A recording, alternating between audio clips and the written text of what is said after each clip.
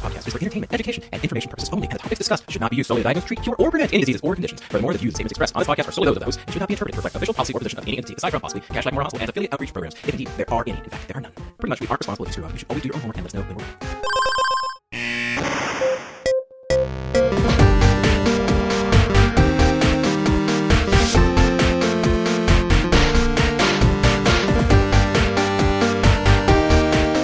Welcome back to the Curbsiders. Well, hello, Matthew. Hey, Hi. Stuart. Hey, how's Paul? Paul, I think Paul is quite busy this week, and he was not able to join us tonight, as you are aware. Are you telling me it's just me and you? That's kind of creepy. Well, we have a guest, and before we get too far into it, I wanted to our guest on this episode, Avital O'Glasser, and we talked all about perioperative management, including. Did we want to say what Paul usually says? Oh yeah. Why don't you say that, and then I'll tell them what we talked about on the show. That's fine. We'll go backwards. Yeah, let's go. Let's go backwards. That's right. All right. So, in case you didn't know, this is the Curbsiders. So we're an internal medicine podcast, and we use expert interviews because we're not experts at this stuff to bring you clinical pearls and practice-changing knowledge. And for the interest of full disclosure, in the words of Paul Williams, we kind of screw around a little bit for the first few minutes. So if you want to be a worse-off person for that, just go ahead and skip forward. But otherwise, stick with us, and you'll learn a few things and get a wonderful movie recommendation. Right. So as I was starting to say, with our guest tonight, we talk all about perioperative medicine. We talk about the risk equations, cardiac testing, cardiac biomarkers, in general, how to communicate your recommendations both to the patient and to the surgeon when you're doing a perioperative evaluation. We also talk about why it's important to evaluate the whole patient because there's other risks like pulmonary risks, which are also very important. So we'll get into all of that and more, which I'm probably forgetting. Most importantly, how I don't know how to be Canadian.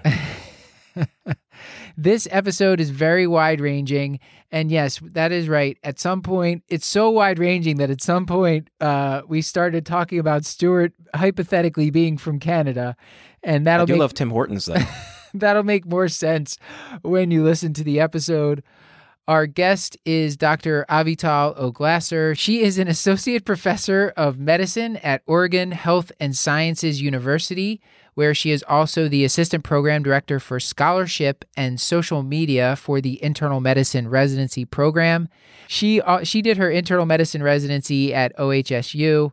After completing residency, she stayed on in the Division of Hospital Medicine and is now involved in the Perioperative Medicine Clinic, where she is currently the interim medical director.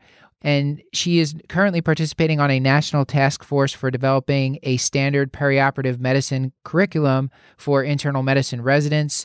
She is very involved in the American College of Physicians, both in the Oregon ACP chapter and in the National Council of Early Career Physicians for the ACP.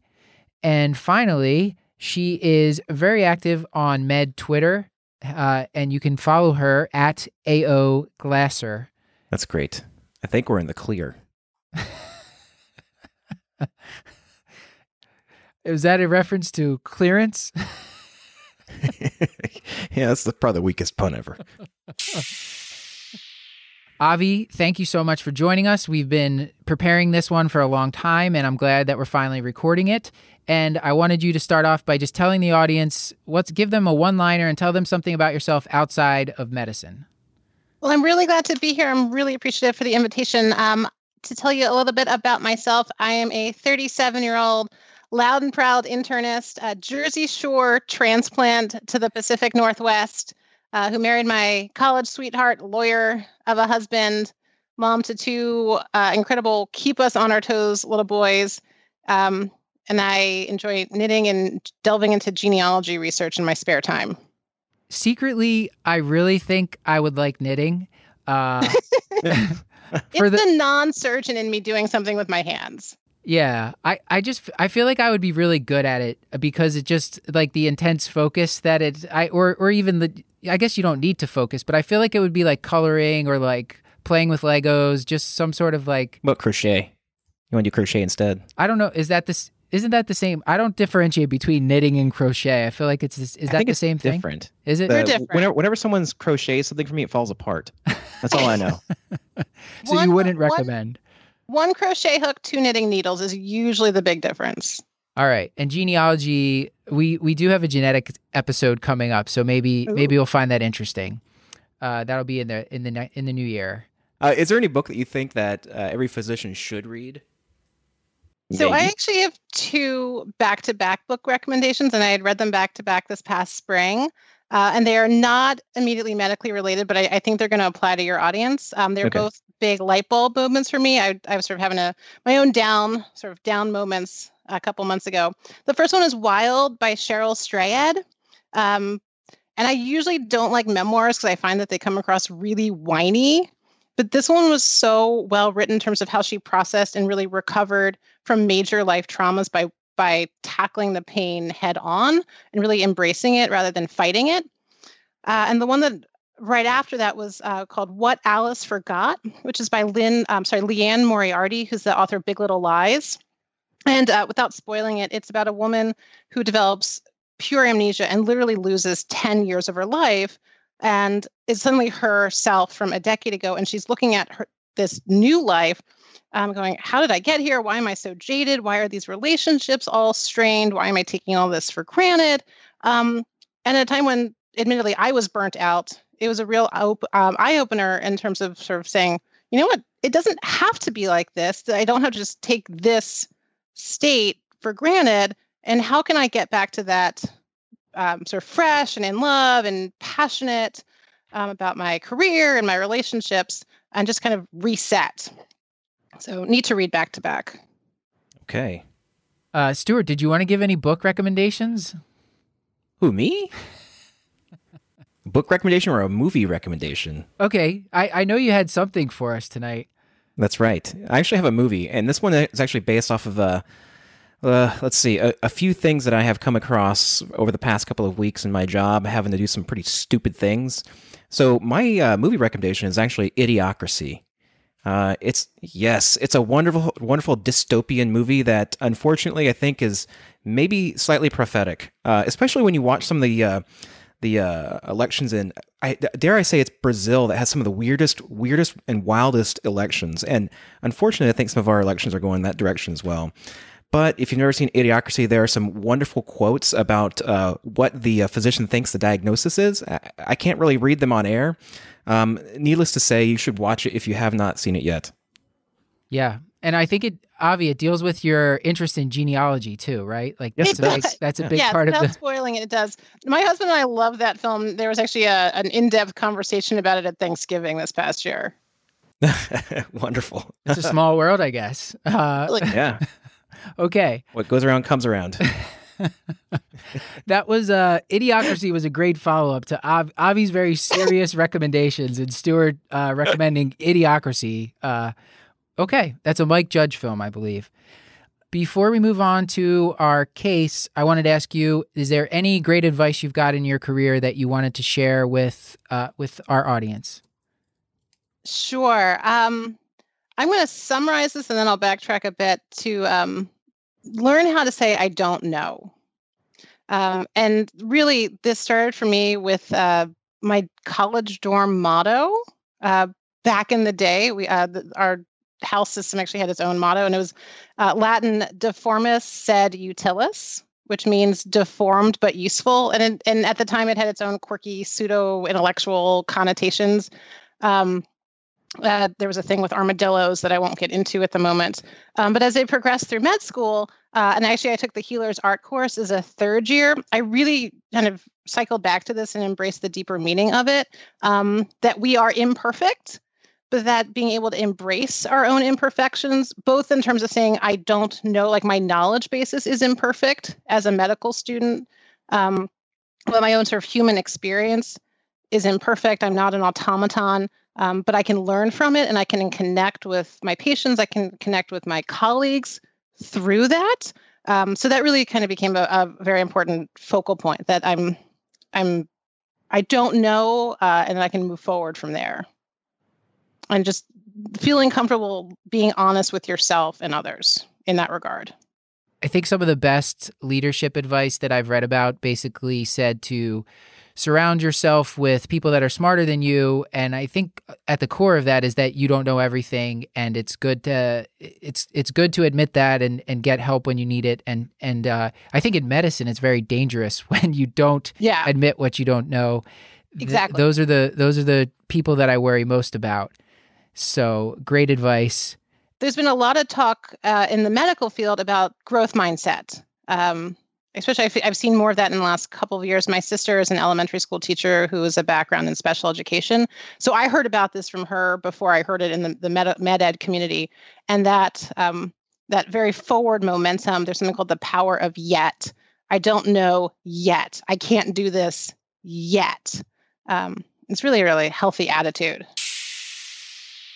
And before we get to the main learning event tonight, we do have a sponsor, and it is the ACP's annual internal medicine meeting 2019, which is taking place in Philadelphia at the beautiful Pennsylvania Convention Center. Paul and Stuart, I believe you guys will be there? Yeah, that's right, Matt. We will certainly be there, and we are super excited to be sponsored by ACP. It's Internal Medicine Meeting 2019. So, Matt, I know this is an exceptional educational experience that is led by world-class faculty, but I guess I had some specific questions. So, what kind of educational activities might be available to me at this Internal Medicine Meeting 2019? That's a great question, Paul. You are going to be able to attend over 170 scientific and practice-related sessions, and you will be able to get hands-on learning because there are interactive workshops there. Oh, spectacular. And Stuart, it seems like you're familiar with this event. I'm wondering, are there any social events that perhaps I should be aware of? Yeah, there's going to be a ton of social events, special events, receptions, and networking events. You got to check in when you check in at the ACP's check-in desk. Great. Helpful and specific. So, Matt, who is this event for specifically? Well, Paul, I'm glad you asked. This event is pretty much for anybody, whether you're a primary care internist, hospitalist, office-based internist, or a subspecialist. You're going to come away with a lot of practical knowledge that you can use. This is stuff from the cutting edge, so you're going to be up to date if you're coming to this meeting. I don't know about you guys, but I really loved it last year, and I hope it's just as good this year. And I'm certain it will be. And as much as I'm excited to learn, I have to wonder selfishly, Stuart, are there going to be CME credits available for this? Absolutely. There's going to be CME credits available. Absolutely. So Paul, you can join thousands of your colleagues in Philadelphia at the Pennsylvania Convention Center. The main meeting is from April 11th to 13th, 2019, and the pre-course is held from April 9th to 10th, 2019, also at the Pennsylvania Convention Center. And we hope to see you all there. Yeah, can't wait to see you. And remember, ACP members get the lowest rates before January 31st. Learn what the ACP meeting has in store for you at annualmeeting.acponline.org or just Google ACP Internal Medicine Meeting 2019. Or Bing. Or Ask Jeeves, or all the old favorites. Yeah. Let's go to our first case here. We'll have a couple cases, and we'll get to some of our questions on social media. I might bring them up if they come up naturally as we're going through the cases. Mm-hmm.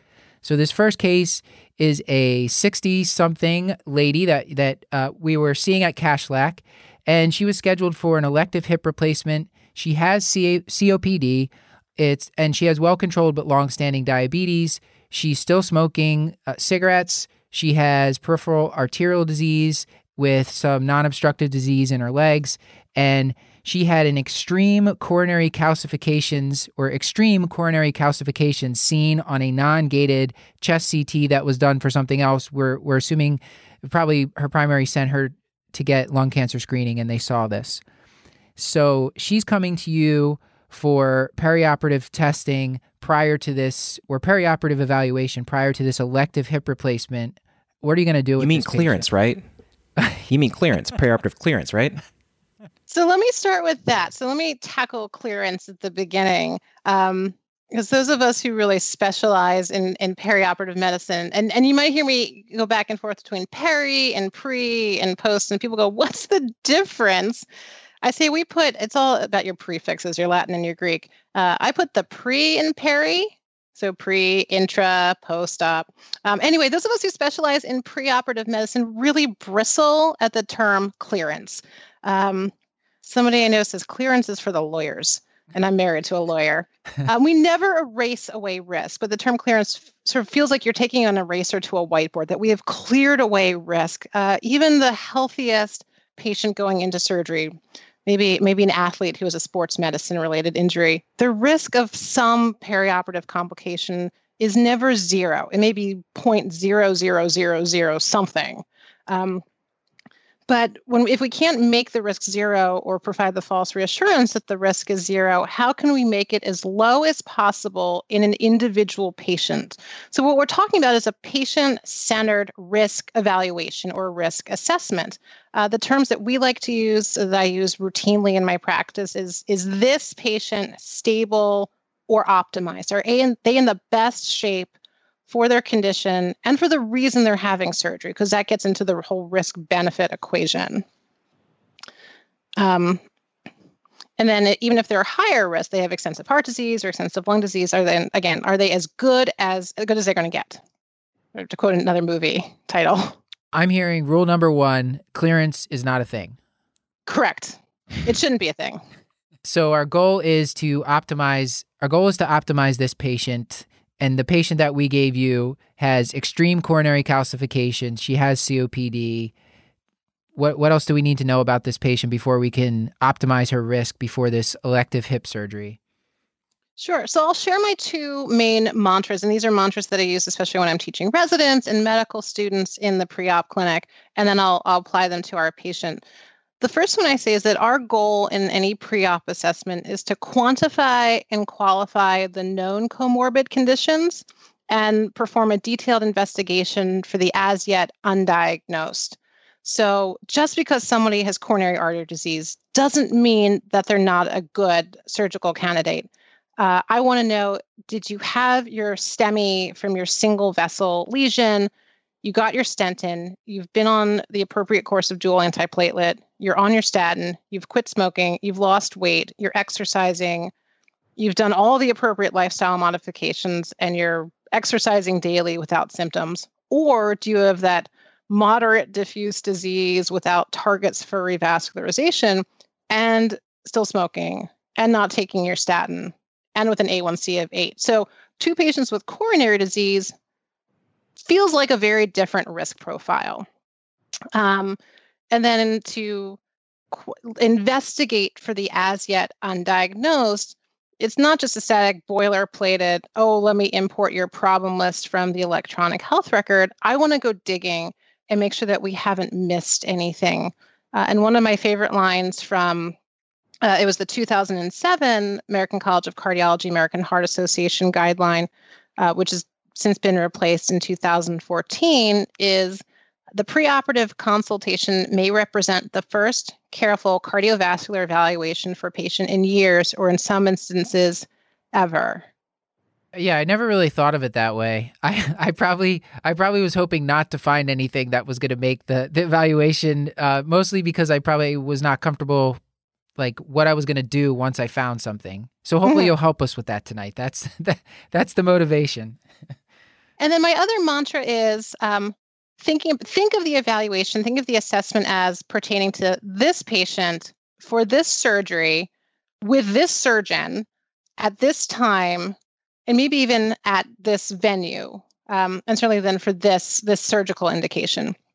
So the woman that we're seeing at Cashlack together is a middle-aged woman, middle-aged American, so presumably has risk factors for coronary disease. And as you've shared with us, seems that she really has pretty significant risk factors for coronary disease.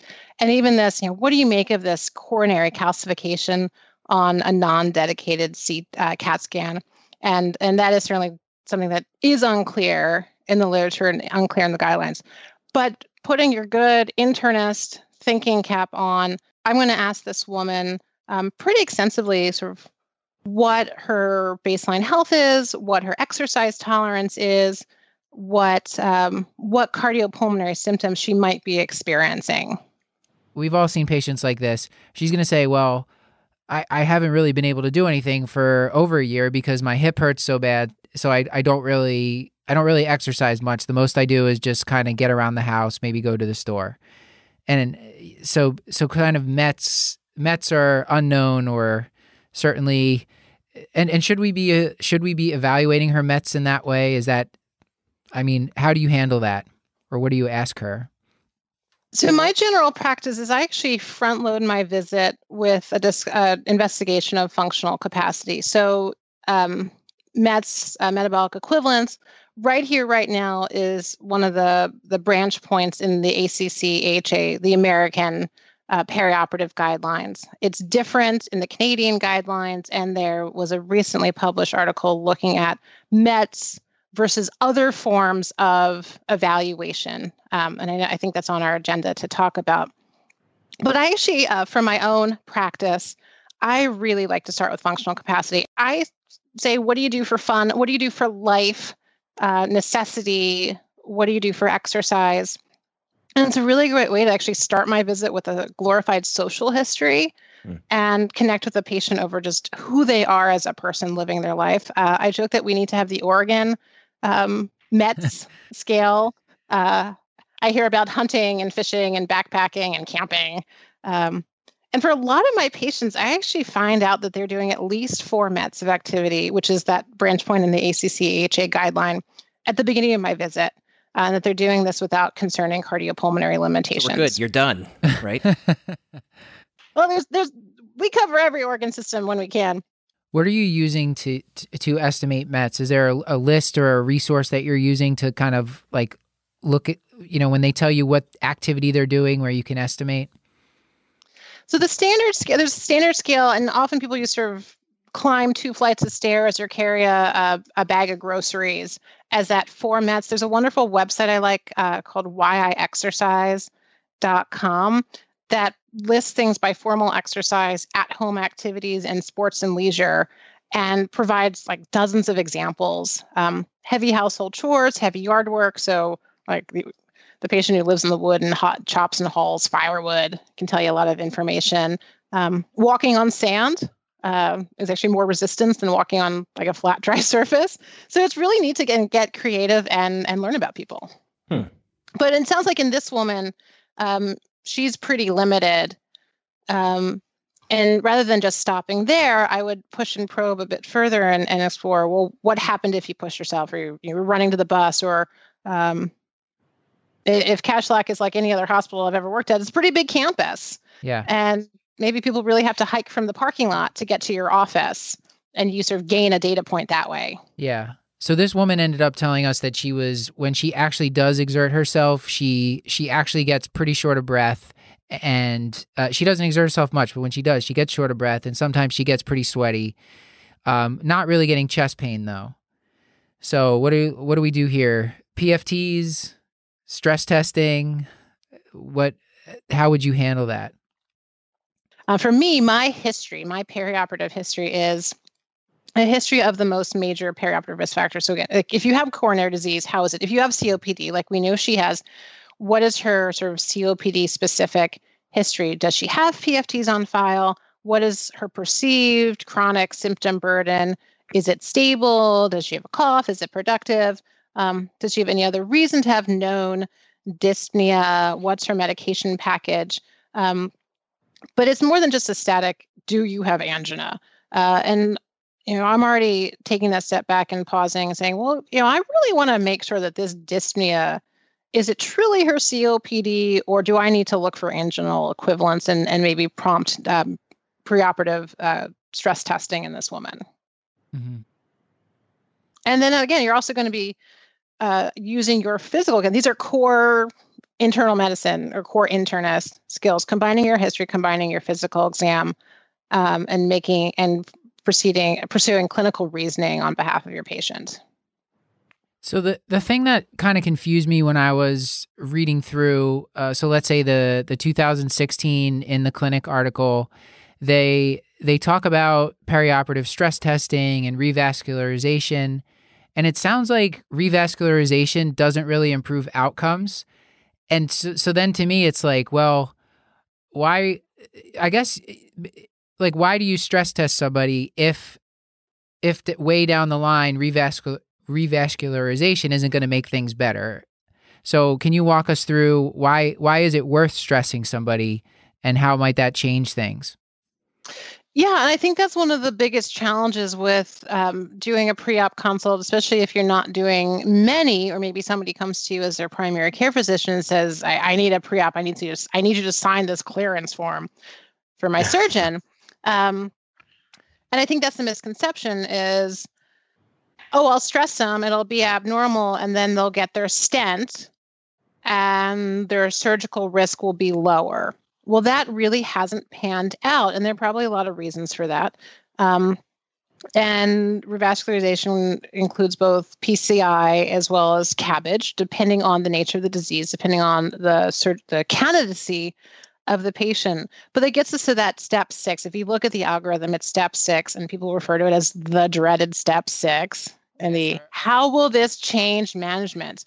But I think this also gets to the nuance that it's not just an all or nothing, yes or no, stress test, no stress test, revascularization, no revascularization.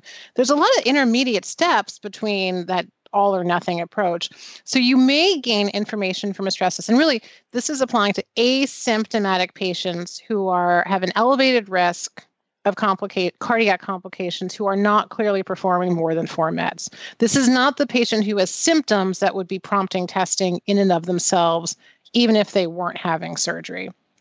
But the management may be medical optimization. It may be, let's increase the double product control. Let's get you on a statin. Let's re-engage about tobacco cessation. It may also be more nuanced risk-benefit discussions. And it may even, for some patients, be a decision to modify the surgical plan to something less invasive or not involving general anesthesia, like using local or regional with sedation. And it may, in some patients, be a decision to not pursue surgery at all. So there's a lot of ways that how would this change management could proceed. Well, let's say that her stress test was positive and she ended up going for catheterization and ends up having severe 3-vessel disease, which I guess is not surprising because we saw severe 3-vessel disease on her non-gated chest CT. Mm-hmm. So would this lady end up going for surgery? So everything you've told me about this woman, she is symptomatic and she meets independent guideline criteria for revascularization. So the data is it's revascularization in asymptomatic patients does not necessarily improve outcomes, but she has independent indications. So I would be very nervous about sending this woman for elective orthopedic surgery with symptoms, this risk factor profile, and that angiogram result. So this case, I guess we're going to have to give this woman bad news that her hip cannot be fixed, at least not before her heart is fixed. Mm-hmm. To recap here, the reason that we did a stress test in her, that you wanted to get a stress test, is because she had this symptom that we weren't sure, we didn't know yet if she had coronary artery disease, and she had a symptom that could have been an anginal equivalent. So as a primary care doctor seeing her, you might have done a stress test as a diagnostic measure anyway, just to figure out, does she have coronary artery disease? And the benefit of that is, regardless of whatever happens with her vasculature, you can still control her with medications potentially. So you would be using that information so that could lead to better medical therapy for her, or it could lead to revascularization. And in this case, it ended up leading to revascularization. It did. Yeah. As far as like consulting cardiology for any of these things, like, is there ever times where you're just like, this is too crazy, I'm just going to consult cardiology? Yeah, I feel very comfortable initiating a lot of testing myself. Like, if I'm concerned, I can articulate my own concern. You need a stress test. You need an echo. I have sent to cardiology, certainly when testing has been abnormal. I have sent when maybe they have longstanding disease, they're overdue for follow-up. I'm not sure. I don't think that testing is going to update it, but I'd like a board certified cardiology assessment. I have sometimes sent to cardiology when based on risk factors like the patient with like severe Parkinson's disease and incredibly labile like autonomic dysfunction. And I'm like, I don't know what the safe stress testing modality is on this patient. Can you please decide for me? Or when I've had abnormal testing and I'd really like them to help engage in really nuanced risk discussions. So not their stress was abnormal, can you cath them? But they're asymptomatic, pulling from maybe like the Orbited trial or stuff like that. And the other guidelines that revascularization after an abnormal stress may not be the best thing for a patient, but can we medically optimize them? Can we get them established for care because they have an abnormality? They have a low EF, they have wall motion abnormalities. Can you help me with some of these complex decisions? And I've actually seen less angiograms done probably in the last year or so. Maybe there's an old infarct, depressed EF, old infarct, but no inducible ischemia. Avi, now you might not know this about Stuart, but he's actually part Canadian. Is that right, Stuart? Boy. I think it's A? No, it's A. Where'd I get oi from? I don't know. Oi, I think oy vey is Yiddish, right? Well, yeah. So for Stuart, who's clearly he's not really Canadian. This is just an awful segue, and I wish Paul Williams was here to witness that. Hey. But Avi, let's say that this same patient, let's say that she's not symptomatic, but she's only doing 3 mets, so we don't really know like how much exertion she can handle. She's got this awful looking non-gated CT with all these calcifications. So what do you think about the Canadian guidelines, which for a patient like this, I think they would recommend a BNP testing, either NT-proBNP or BNP. Can you tell us what they would recommend for her? Yeah, this is interesting. So when the Canadian guidelines came out in the last couple of years, it really just looked so different than the ACC AHA guidelines. Both have a risk stratification step using the Canadian guidelines specifically say the revised cardiac risk index. The ACC AHA guideline at this point says any validated risk calculator. So it could be the RCRI, it could be the MICA, which a lot of people call the Gupta, but it is also referred to as the MICA, or the ACS NESQIP calculator. And if we're following the Canadian guidelines, if the patient is at least 65 years old, has an RCRI score of at least 1, or is less than, so 45 to 64 with significant cardiovascular disease, then the step is to order an NT-proBNP or a BNP. And depending on that level, there's not a step to consider pre-op testing. The next step is level and frequency of post-op monitoring, specifically EKG and troponins. And actually even also talks about medical co-management or shared care management post-op in the hospital. And really very specifically says in the body of the guidelines that they don't feel that stress testing enhances that risk estimation, and even pulls in discussion of cost, potential delays, access to testing, whereas the lab testing is lower cost and much more readily available. And they feel just performs better for risk assessment. Yeah, when I was reviewing those for this to prepare for this, I was surprised. It seems like it almost makes it more black and white. And they got their cutoff.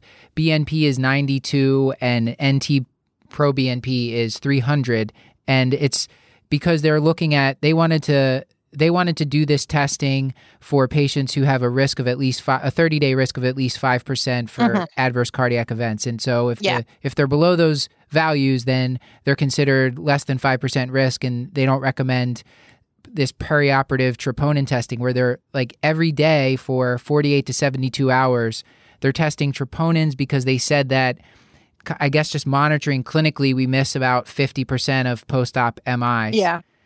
And what I'm struggling with about this is I just feel like post-op MI, especially the kind you detect with troponins, like we don't, especially if the patient's not symptomatic, we don't really know what to do with that, right? Other than just put the person on the medications that they may or may not be on anyway. Yeah, I think there's still a lot of unanswered questions. The managed trial was published in the last 6 months or so. That's the first randomized control trial to look at some type of post-op therapy for men, so myocardial injury after non-cardiac surgery or an MI, and really should be heralded for being the first RCT to tackle the question. But I think there's still a lot of unknowns and lingering questions about what to do with patients who have these post-op events. As far as you know from your pre-op or perioperative colleagues in the U.S., is anybody following the Canadian guidelines, and is that something we should consider doing this BNP testing? Like for this patient we gave you, if it's kind of like we can't get a great sense of their functional status, but we think there's risk there. A lot of my colleagues in the U.S. are certainly talking about it. I don't know of anybody who's following the Canadian guidelines in the States right now. I'm very curious. I think there's been so much more data on biomarkers. It'll be really interesting to see what the next iteration of the guidelines is. We went 7 years from 2007 to 2014. I hope we don't have to wait 7 years for the next ACC-AHA guideline. But I think there's other things that have been published, like the METS trial, that may dramatically change how we're assessing patients in the United States. Right. So the METS trial, they did a couple different things. They were checking, I believe, BNP, and they were doing exercise testing, and then they were just doing the sort of the risk estimate of how many METs somebody can do by the physician, and they were kind of comparing them all with outcomes. And what did that find, and is that going to change your practice at all, that study? So specifically, they were comparing subjective. So as I mentioned, I start my visit with engaging the patient in a sort of glorified social history about how many METs I think they're doing. But that's subjective. That's a patient telling me what they're capable of doing. They use something called the DASI, the Duke Activity Status Index, which is 12 questions that feels subjective in a lot of ways, but it's very specific examples, and then points are applied to each one of those 12 activities, and it ranges from exercise to chores, and you get a point total. I think the max number of points is like 58.2. And then they looked in the study at sort of what is the cutoff, or what between the DASI or cardiopulmonary exercise testing or pro-BNP or the subjective assessment, what correlated best with the ability to predict post-op outcomes. And the DASI, so this objective evaluation, actually performed much better. And I've certainly been seeing better. I've seen this on Twitter, which is one of the reasons I'm on Twitter, is to engage with an international peri-op multidisciplinary group of providers. People think that this study really could be a game changer and could really drive the next guideline update. So they'll recommend a DASI instead of instead of doing our subjective measurement or doing even BNP, we might do the DASI, like just have, is it something, I wonder if patients can fill it out in the waiting room? Because it sounds like it's kind of going to take your whole visit to fill it out with them. I think that's the momentum that I'm feeling. I think there's the next step is sort of what's the best cutoff. But I think I would say stay tuned. I think there's a lot more to come where this study is concerned, and it'll be exciting to see how it's a game changer. Okay. Maybe we can move on to another case.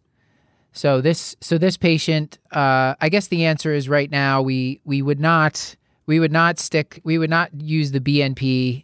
You would not recommend using a BNP. I don't want to put words in your mouth, but you would not recommend using the BNP and following the Canadian guidelines at this time. Yeah. And then troponin testing, same thing. You're not routinely getting it unless the patient's symptomatic.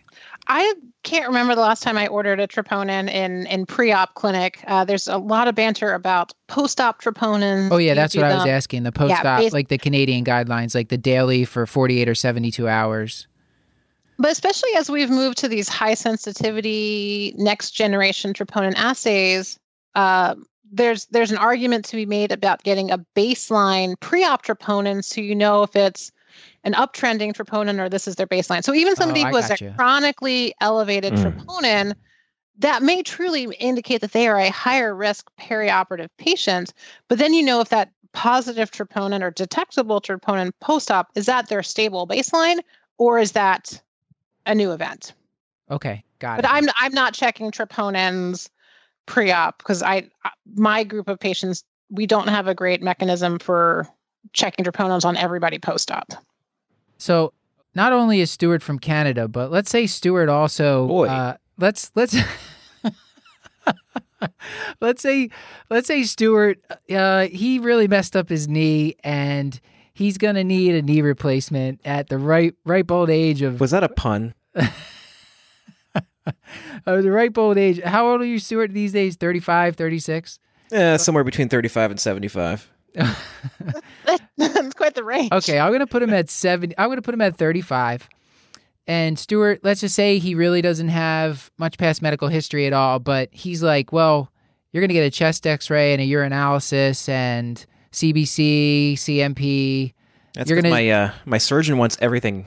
He wants all the labs. His surgeon gave him a form, a checklist. Right. It and says it has all the labs that you, Avi, as a good internist, should be ordering. How do you... Please tell me there's no urine pregnancy on there. There is this time. Because I've seen that on a lot of order sets. Because I'm Canadian.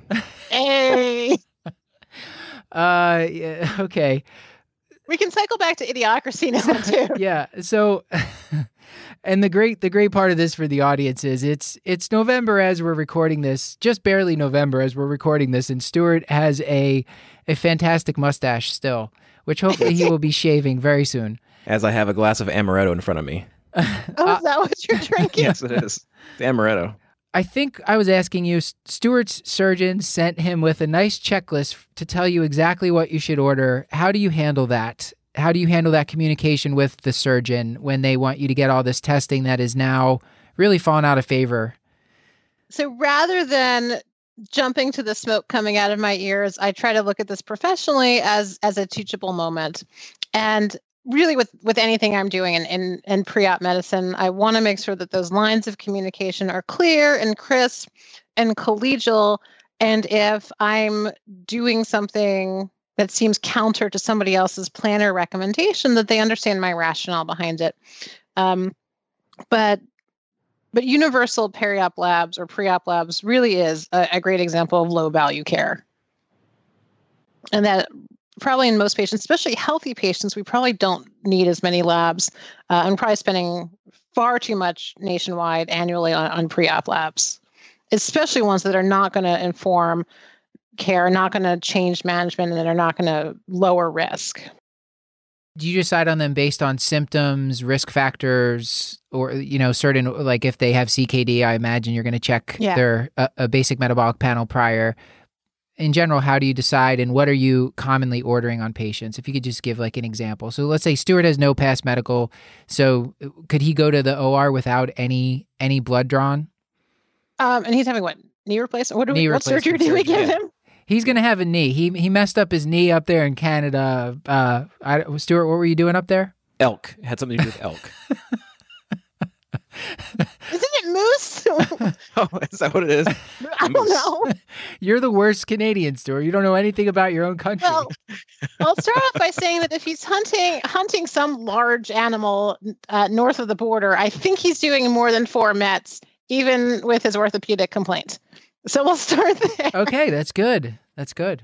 I once read an adage that the best decision maker for who should get what pre-op labs is your pre-op history and physical. And it should be patient-centered and surgery-centered. So a very young, very healthy patient who is having a really minor surgery where the risk of fluid shift is low, the risk of blood loss is low, their pretest probability of having underlying lab abnormalities is low, probably should not be getting any labs. Personal example, I had really minor sinus surgery almost 2 years ago, and I was like, don't you dare stick a phlebotomy needle anywhere near me because this is not appropriate. But somebody who's having maybe major orthopedic surgery, I wouldn't fault you for at least getting a basic metabolic. The jump to a complete metabolic or liver function test, that would be much harder to justify. We probably know that most liver function tests or a full CMP before surgery, is probably low value care. I'll add on the liver function component, so the full CMP, in somebody with known liver disease, either chronic hepatitis or cirrhosis, alcohol use disorder or heavy alcohol intake, because I'm screening for hepatic dysfunction. If they're having hepatobiliary surgery, I don't know, at Cashlack Northwest, we have a renal function panel, which is basically the basic metabolic plus an albumin.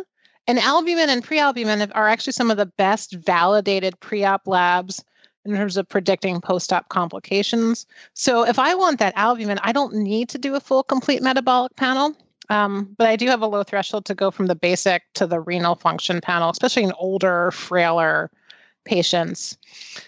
CBC, I would say, is reasonable if there's expected blood loss or a risk of anemia.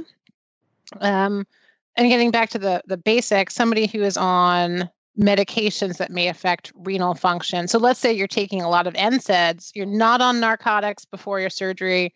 Acetaminophen doesn't really help, but NSAIDs have proven effective for your chronic pain going into the surgery. I would probably check a renal function. If somebody's on ACEs or ARBs, I want to know what the electrolytes are. Coags are one of the lowest value pre-op tests. There really should be almost no reason to do an APTT. I think that in INR, except in select patients, there's studies that they changed management like an exceedingly low percentage of the time. And interestingly, especially if you look at some of the more advanced clotting cascades, you can have an abnormal PTT, but not be have a bleeding tendency. You could actually be a little prothrombotic, like factor 11 or 12 deficiency. Type and screen is reasonable, depending on the estimated EBL, estimated blood loss that a surgeon might share with you. But again, in a patient-centered manner, if a patient for religious reasons would decline blood products, I'm not going to pay or I'm not going to charge to do a type and screen if they would not receive blood products. And then there's probably a lot of banter about urinalysis. There's good data to indicate that it's indicated in certain procedures, especially GU procedures. But I would not do a urinalysis in an asymptomatic patient. Again, that gets to your review of systems. I'm screening for UTIs and URIs and skin soft tissue infections. But there's so much conundrums with treating asymptomatic bacteriuria anyway, that this is a low value test. From my reading, chest x-ray, urinalysis, and even stress testing, which we were talking about before, the reason to order those is if you would have ordered them anyway, is what? Correct. Is what? So they're like the primary care test. If somebody was in your clinic and they didn't have surgery scheduled, would you still do it? And chest x-ray has actually been recognized by several of the society choosing wisely statements. I think it's 3 total. American College of Radiology, American College of Surgeons, and the American College of Physicians have recommended against standard pre-op chest x-rays. So I've run into this where I'm seeing a pre-op for someone that's not in my practice, and they show up with this checklist, and basically it says before you can go to surgery, you have to get X, Y, and Z done. And oftentimes it's just what you just said. And I will purposely not order those things and give them a reason why. They'll go give that to their physician, and the surgeon will say, well, no, we have to get this done. And so they will actually send them to the lab by themselves. It's and then they'll call you and ask you what to exactly. do with the incidental findings that they've discovered. Yeah. Yes. Yeah. Yeah. Thank you for diagnosing that fatty liver. I think that's the value of also having really good, and stuff. If you're maybe in primary care and your primary care patient comes to you, and from any number of surgeons in the community, it's going to be tough to have relationships with everyone. That's why I like that I'm seeing surgeons for patients at my institution, and I've been able to develop a lot of relationships over the years. So what you're saying is that I'm kind of stuck. Thanks. I'm sad. Keep up the communication. I don't want to say keep fighting the good fight, because I don't want to make it sound antagonistic, but continuing to provide that teachable moment that I'm not doing this test because the pretest probability of an abnormality is low, and it's not going to inform your perioperative care. Right. I think we should move to another one of these cases here, and I'm realizing we haven't talked about the risk calculators specifically yet. We kind of did. We talked a little bit. We did a little. Yeah, she said it doesn't matter. Use anyone. It doesn't matter. Use any of them. Kind of. I don't know. I don't know. I think you're putting words in my mouth. Mr. Bean is an 85-year-old male Mr. Bean's he's not 85 yet. He can't be. Mr. Bean is an 85-year-old male with his uncle with severe cervical stenosis and cervical myelopathy. He's starting to have falls. He's got you're just worried that this guy's disease is going to be bad, and this needs to be fixed at some point, or he might actually have breathing problems because this is the area of the cord where this is involving. He's got moderate COPD. He has CAD. He's actively smoking at this time. He's got cardiomyopathy. He's had MIs, but they've been at least 10 years ago, and was not able to have a PCI. His EF is preserved. He's got CKD 3 to 4. His creatinine's around 1.8, and he has mild cognitive impairment. So he wants to undergo this cervical procedure of some sort. And how are you going to approach this? Maybe if you could comment briefly on like which risk calculator we should use.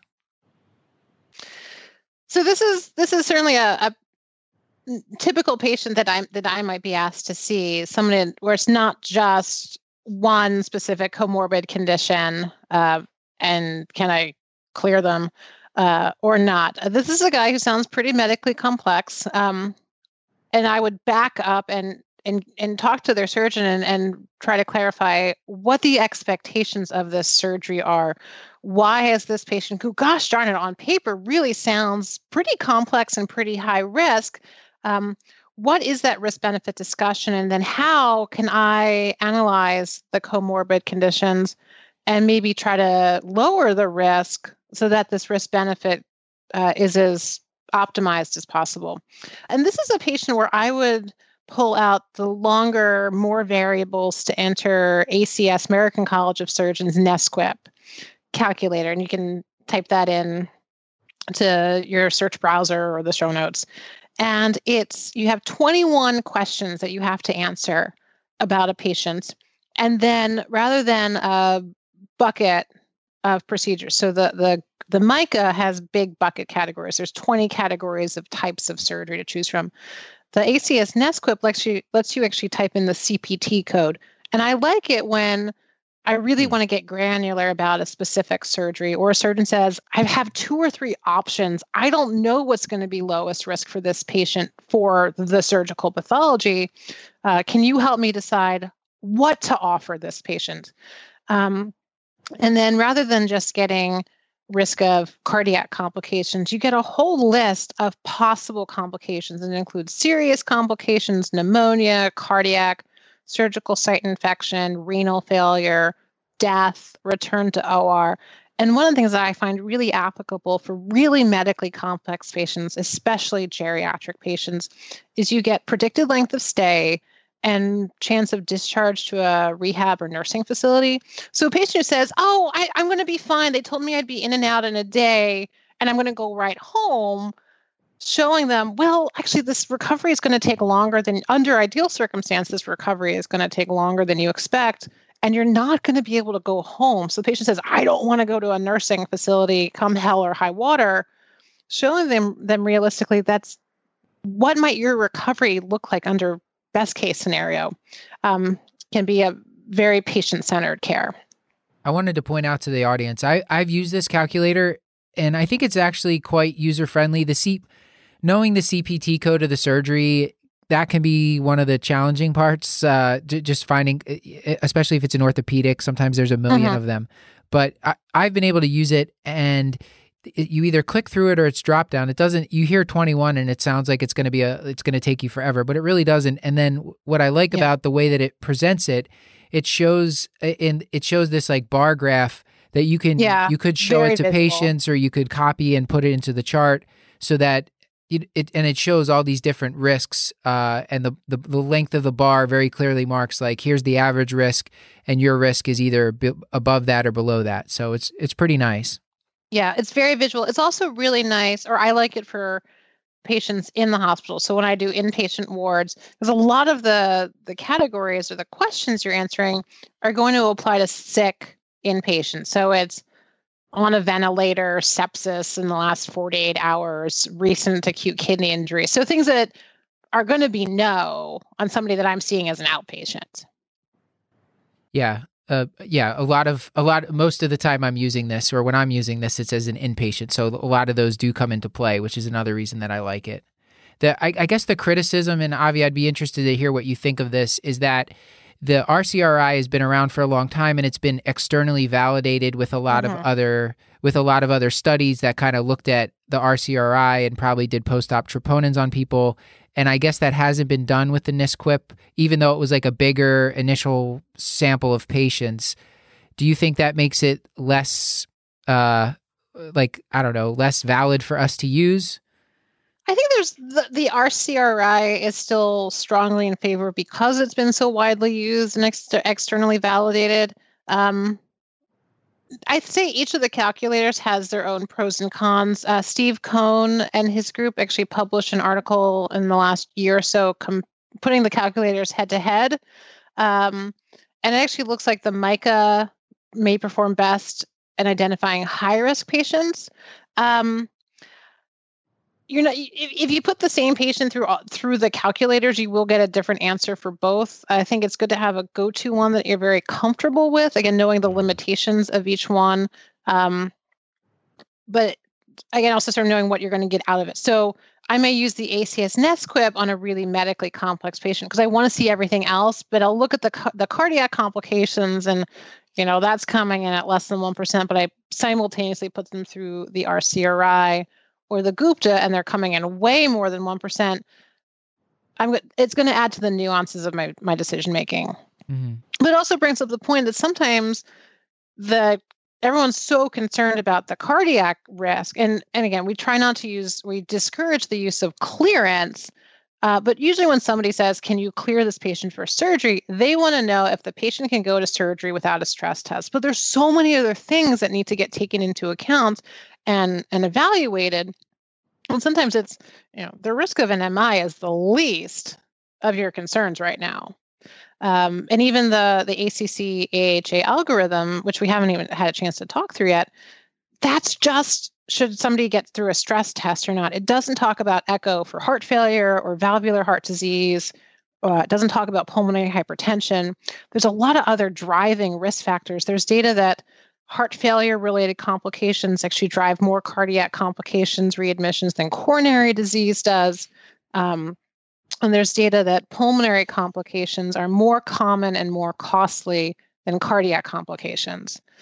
So for all this, please clear my patient. It's like, doesn't need a stress test. But let me tell you what else is concerning me about this patient. And this geriatric patient is a great example of that. He's got heart disease. He's got pulmonary disease. He's got a lot of comorbid conditions to juggle. Right. When you finally get to the end, so I want to jump to the end just to make sure we get this at some point before I forget. When you get to the end of the perioperative evaluation and you're writing your note for the surgeon, what's an example of what you might write for Mr. Bean, other than how you're a huge fan of all his movies and everything? So other than saying, no further testing necessary, I might say stable, optimized, but I might clarify that to they're stable. Their comorbid conditions are stable, but they are still a higher risk candidate, or they were frail, and frailty is a hot buzzword in the peri-op field right now too. They're frail, older, high risk candidate, but further testing will not lower that risk. I can't just, adding PFTs, adding an ABG, adding an echo will not tell me anything I don't already know about this patient. But maybe let's talk about other ways to lower risk, or ways to be proactive rather than reactive with complications. So you don't have to, I can't even remember where it was now. One of the articles I was reading was recommending giving patients risks instead of just saying high risk, that you should give them your chances 15 out of 100 that you might have a post-op MI or sudden cardiac death. That seems like no one would go to surgery if you told them that. But well, if anything, you could almost look at this from the other side and say you give somebody a single digit or maybe a low double digit chance, and they go, well, that doesn't sound so bad. And this is actually language that I do use myself with patients. And this is, I think, some of the complexities. Because if you look at the algorithm, the ACC-AHA algorithm, the line in the sand is 1% risk of MACE, of major adverse cardiac events, which actually seems like a really low risk. Or we say a high-risk patient has a 5% chance of a post-op cardiac complication. And a patient might say, look at that and go, 5%? That sounds really low. And how do I explain statistics to a patient? Or a patient might say, well, a 5% MI, that sounds like a really small heart attack. That doesn't sound so bad. But if I had 100 people as close to you as possible, 5 of them or 10 of them might have a heart attack after surgery, or 20 of them might have a really bad pulmonary complication. And that's at the degree where I really start to worry that we're going to do you more harm than good. And then how can we be as proactive as possible at keeping that risk on the low side? For this gentleman, so we don't really have a great sense of his functional status, but he's got, like we said, he has moderate COPD. He's still smoking. He's got a cardiomyopathy, but preserved EF and CKD. And he's walking with a walker, but not very well. What are we going to do to optimize this guy for surgery? Like, give us theoretically, what could we do for him? I'd say the biggest thing for him is to look at the tobacco use. And also, it sounds like he's a fragile geriatric patient. And I would actually look at, if there was an opportunity for him to get some home assistance, maybe he's living at home. It sounds like he's really impaired by the cervical myelopathy. If he's on COPD, I'd wonder what his hand dexterity is, how well he's utilizing his inhalers. How well is he able to perform ADLs and care for his wife? And is this home environment the safest thing for him going into surgery in a recovery period? So you mentioned a couple times PFTs, ABG, and you mentioned that pulmonary complications are actually more common. Can you talk a little bit more about that and how might you use those tests for this guy? Sure. So I think when most people think about pulmonary complications, they jump to COPD and asthma. And I would say that those were the longstanding traditional periop risk factors, especially with just the prevalence of COPD in the American population. And if you look at some of the original, or some of the sort of sentinel studies, underlying COPD is a risk factor for a post-op pulmonary complication. There's one study that provided an odds ratio of like 2.36 for complications with COPD. Asthma in and of itself, especially if it's well controlled, is not an independent risk factor. Tobacco use is an independent risk factor for pulmonary complications. But what we're really, now that we're deeper into the 21st century, the issue is sleep apnea and the company it keeps. It's obesity, hypoventilation syndrome, and it's pulmonary hypertension, right heart failure. So those are the conditions that get my attention much more than just COPD. And again, it's using the finances, the nuances of your problem statement, your problem list on the patient.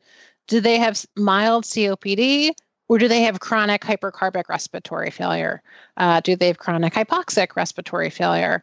Do they have severe untreated sleep apnea, or do they have excellent CPAP utilization?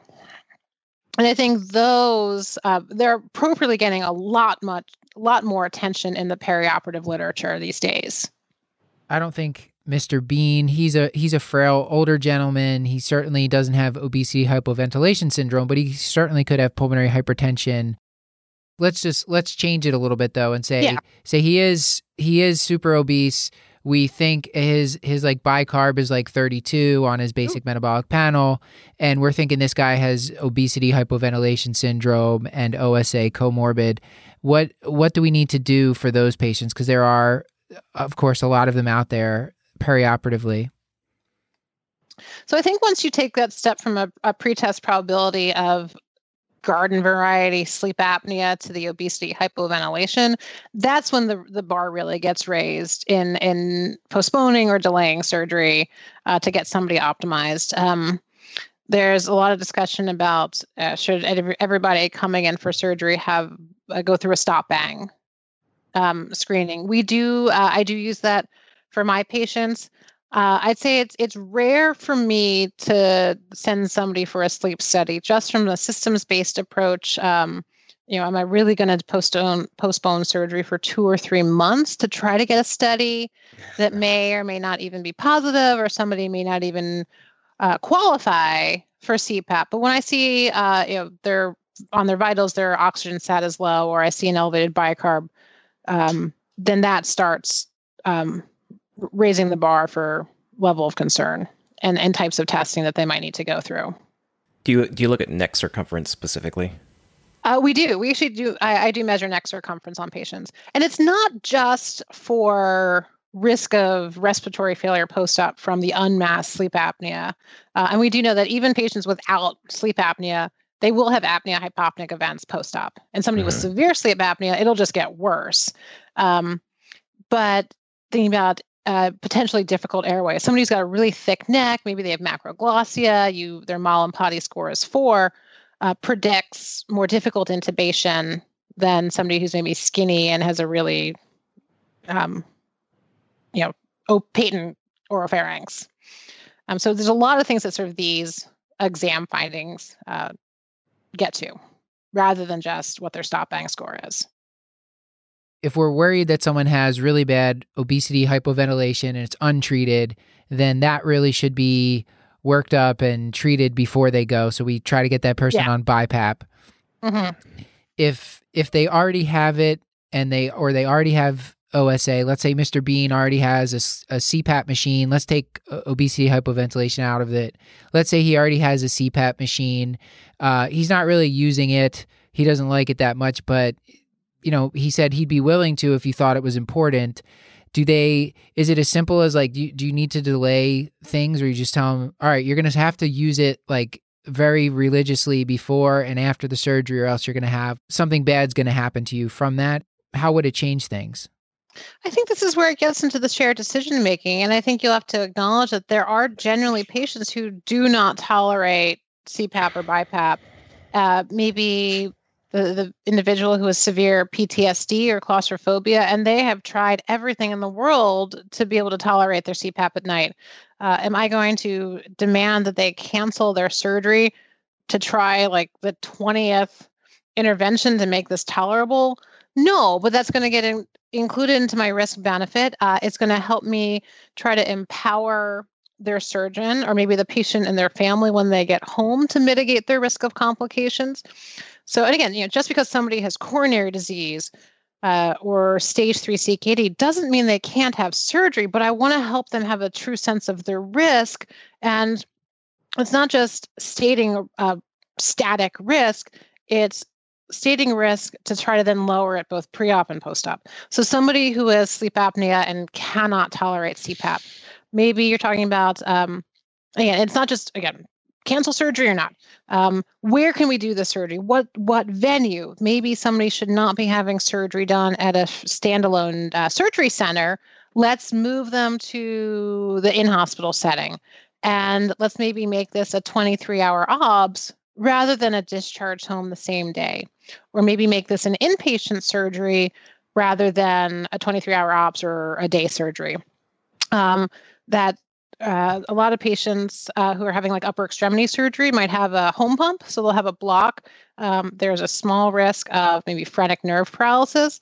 So rather than sending that patient home, let's keep you in a monitored setting. This brings up the question of post-op opioid counseling and prescribing. Most patients, like our standard instructions, are you cannot be alone the first night after your surgery. You have to have a family member or a responsible adult stay with you. So counseling and anticipatory guidance to the patient's own care team, even things like sleeping upright in a recliner to minimize the risk of airway collapse, because it's not just the underlying sleep apnea or suspected sleep apnea. There's neuromuscular blockade on board.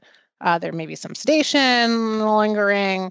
You might be taking narcotics. So I'll tell patients, if when you go home, really try to minimize your dose of a narcotic before bed.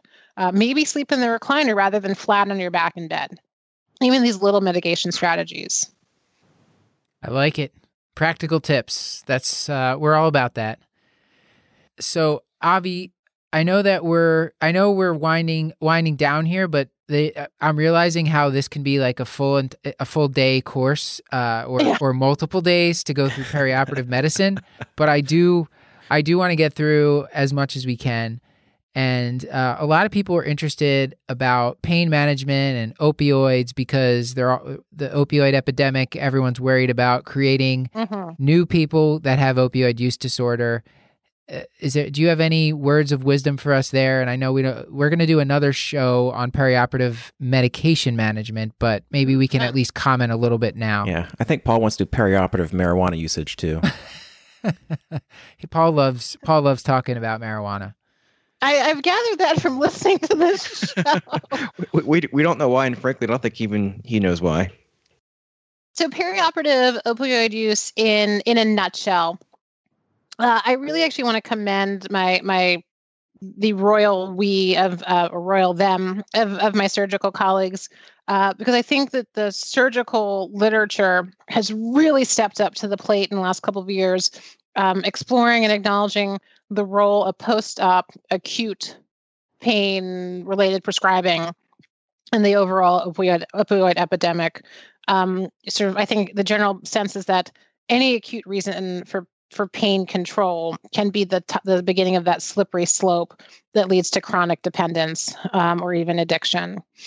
There's data that new persistent opioid use is very common after surgery, 6.5%, depending on the study. There's an interesting article out in JGIM just recently on who is prescribing opioids at 6 to 9 to 12 months. Is it surgeons? Is it chronic pain or chronic prescribing that moves into the PCP realm?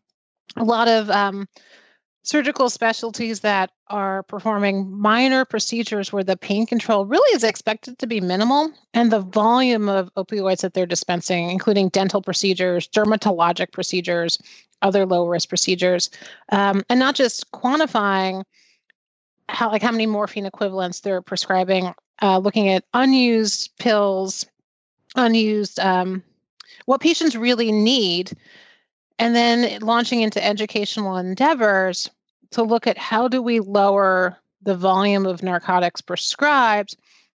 And just from individuals that I have the privilege of knowing, there was an article published in JAMA Otolaryngology just recently looking at post-op opioid prescribing after parathyroid and thyroid surgery, and really took that upstream approach, saying, let's look at counseling, let's look at expectations, let's inform patients what to expect in terms of pain needs, or what post-op pain would be better targeted by non-narcotic analgesia, even as something as simple as a throat lozenge. So I think there's more to come with this. I think people have really recognized that this is one of the puzzle pieces of the opioid epidemic, and they've really accepted responsibility for looking into this. Yeah, what I've seen at CashLack is people they have very specific, like preoperatively they have a pain plan, and they're using a lot of adjuvant medications for pain, and trying to spare opioids. And then my colleagues and I are just writing prescriptions. If we are writing prescriptions, it's for just a very short duration, small number of pills, and really trying not to write any if we don't have to. But to some extent, like these medications, like are necessary for some of these painful procedures. So I think we can't just like not prescribe them at all. I think that it is its own slippery slope, that if you're not prescribing at all, people might risk pursuing from other means. Yeah. But I think setting reasonable expectations, providing anticipatory guidance for what type of pain to expect, and also, we know depression, anxiety can magnify pain scores. If you're nervous, is this pain I'm supposed to be having? And if you feel reassured that this is healthy healing, it may actually help the whole recovery process. I think we should move on just to make sure that we can get in a couple of these last points here. Okay. And maybe we go back to Stuart's case. Stuart, are you here? Yes, I am.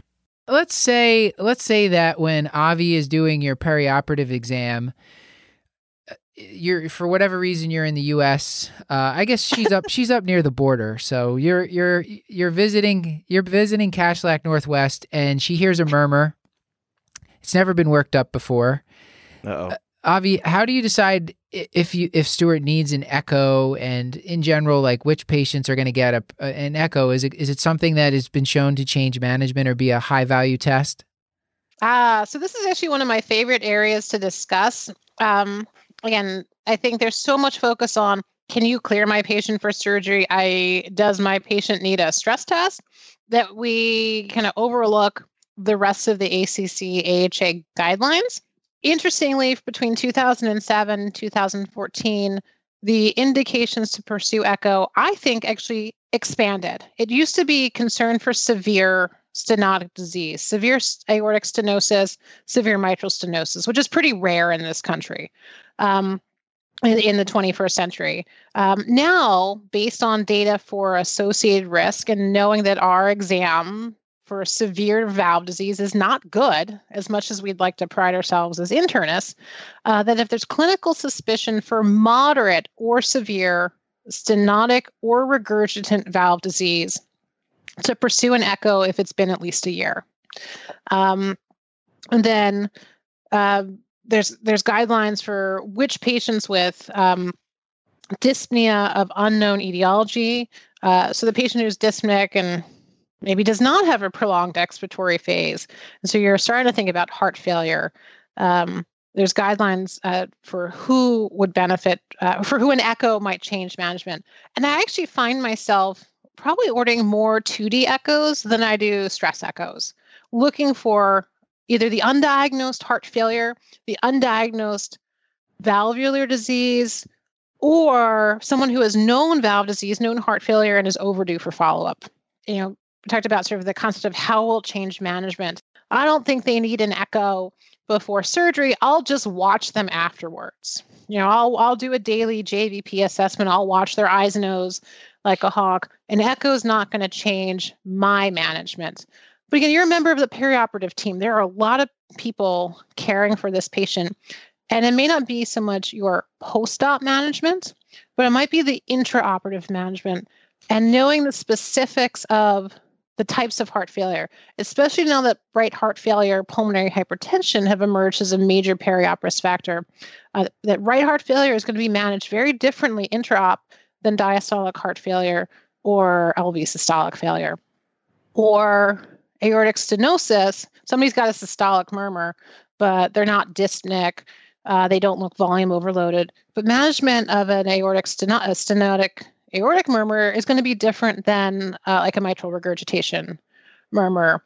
So someone else may really benefit from information to empower their care of the patient, especially in the operating room. The last thing that I wanted to get into with you is when we talked about some testing. We've talked about, this whole episode has really been about talking about risk, identifying it, optimizing it, and how to communicate with the surgeons. How are you going to tell a patient when you find stuff that just makes it that the risk is not acceptable and you're going to have to recommend that the surgeon doesn't perform the surgery? How do you handle that situation? Yeah, and that's a tough one. And that's certainly a situation where I try to come to it and show a patient that I'm coming to it from a place of caring and concern, a lot goes into scheduling a surgery. There's a lot of mixed emotions. Someone can be both excited to get that long-awaited hernia repair, knee replacement, hip replacement, back surgery done. They might be very nervous about it to begin with. They may have something malignancy related or not elective, so life or limb threatening. And all of a sudden I'm coming at them saying, I don't know if you're having surgery next week. I like to see people a week or 2 weeks before surgery. The federal regulatory rules say you need an H&P within 30 days of surgery. Seeing somebody before surgery or 2 days before surgery can make it very difficult to pursue additional testing. But that 1 to 2 week spot, I can get a lot done. Then I also have to make sure that my language is sharing my concern with them. And then all of a sudden I've raised their blood pressure. Oh, we got to talk about a stress test, or we got to talk about an echo. So now in addition to being worried about surgery, they're worried about something else. And everything that comes with surgical planning, maybe they have family that's coming in from out of town to care for them. Their adult child has already filled out the FMLA paperwork to take 3 weeks off. And now I'm saying that calendar, that checkbox on the calendar you've had for 3 months, forget about it. And I try to make this as compassionate and sympathetic as possible. And I say, I'm worried. I'm worried that when you're not in the best shape possible for surgery, or I'm worried you have a murmur, or you're telling me that you're having chest pain. And I want to make sure that we look into this so that you come through this surgery with far more good than any potential harm, that you get that new knee and you can use it rather than laying in bed recovering from a heart attack. Or you have this murmur, I don't think it's severe, but I want to empower your anesthesiologist. I want to empower your surgeon to take the best care of you possible. I think we need more information. And if I have a week or 2 weeks to get the testing done, I try to offer that reassurance as we'll know in the next couple of days, and hopefully that surgery date will stay your surgery date. But if it's a short-term cancellation, I say, I'm sorry, but I really don't think proceeding with surgery tomorrow or in 2 days is the safest thing for you. I think we've all had that where you get the patient that comes to you and they're like having surgery tomorrow, and there's a lot of unanswered questions, and they're asking you to do their perioperative risk evaluation or their clearance. They're definitely asking you for clearance. The patients use that terminology too. So it is a tough conversation. We need to ask you for some take-home points so that we can let you go before your kids break into the room and, So how about a couple favorite take-home points that you wanted to leave the audience with? Sure. I'm going to share that perioperative medicine, as nail-biting and nerve-wracking as it can seem, can be a very rewarding and fulfilling challenge. As an internist, be it primary care, hospitalist, or even a medicine subspecialist. And then even if you don't focus on it or don't see a lot of patients for pre-op evaluations, there are some very essential tenets to be aware of or know what guidelines to go to. For me, it's a fantastic way to practice patient-centered care grounded at the bedside that may involve complex goals of care discussions. And that it's really been a wonderful way to have a robust multidisciplinary practice with lots of relationships with surgeons, anesthesiologists, and an internal medicine community.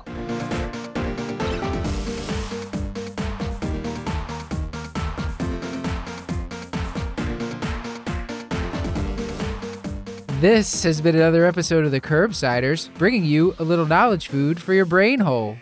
Yummy. Get show notes at thecurbsiders.com/podcast and sign up for our mailing list at thecurbsiders.com/knowledge food to get our show notes in your inbox. That's right. We're committed to providing you with high-value, practice-changing knowledge, and to do that, we need your feedback. So please subscribe, rate, review the show on iTunes, or contact us at thecurbsiders@gmail.com. Special thanks goes to everyone that helped us on this specific episode, but specifically to our social media team, Hannah R. Abrams on Twitter, Beth Garbatelli on Instagram, and Chris the Chew Man Chew on Facebook. Until next time, I'm Stuart Kent Brigham. I've been Dr. Matthew Frank Watto. And I would like to especially thank Dr. Avital Oglasser for putting so much hard work into this episode.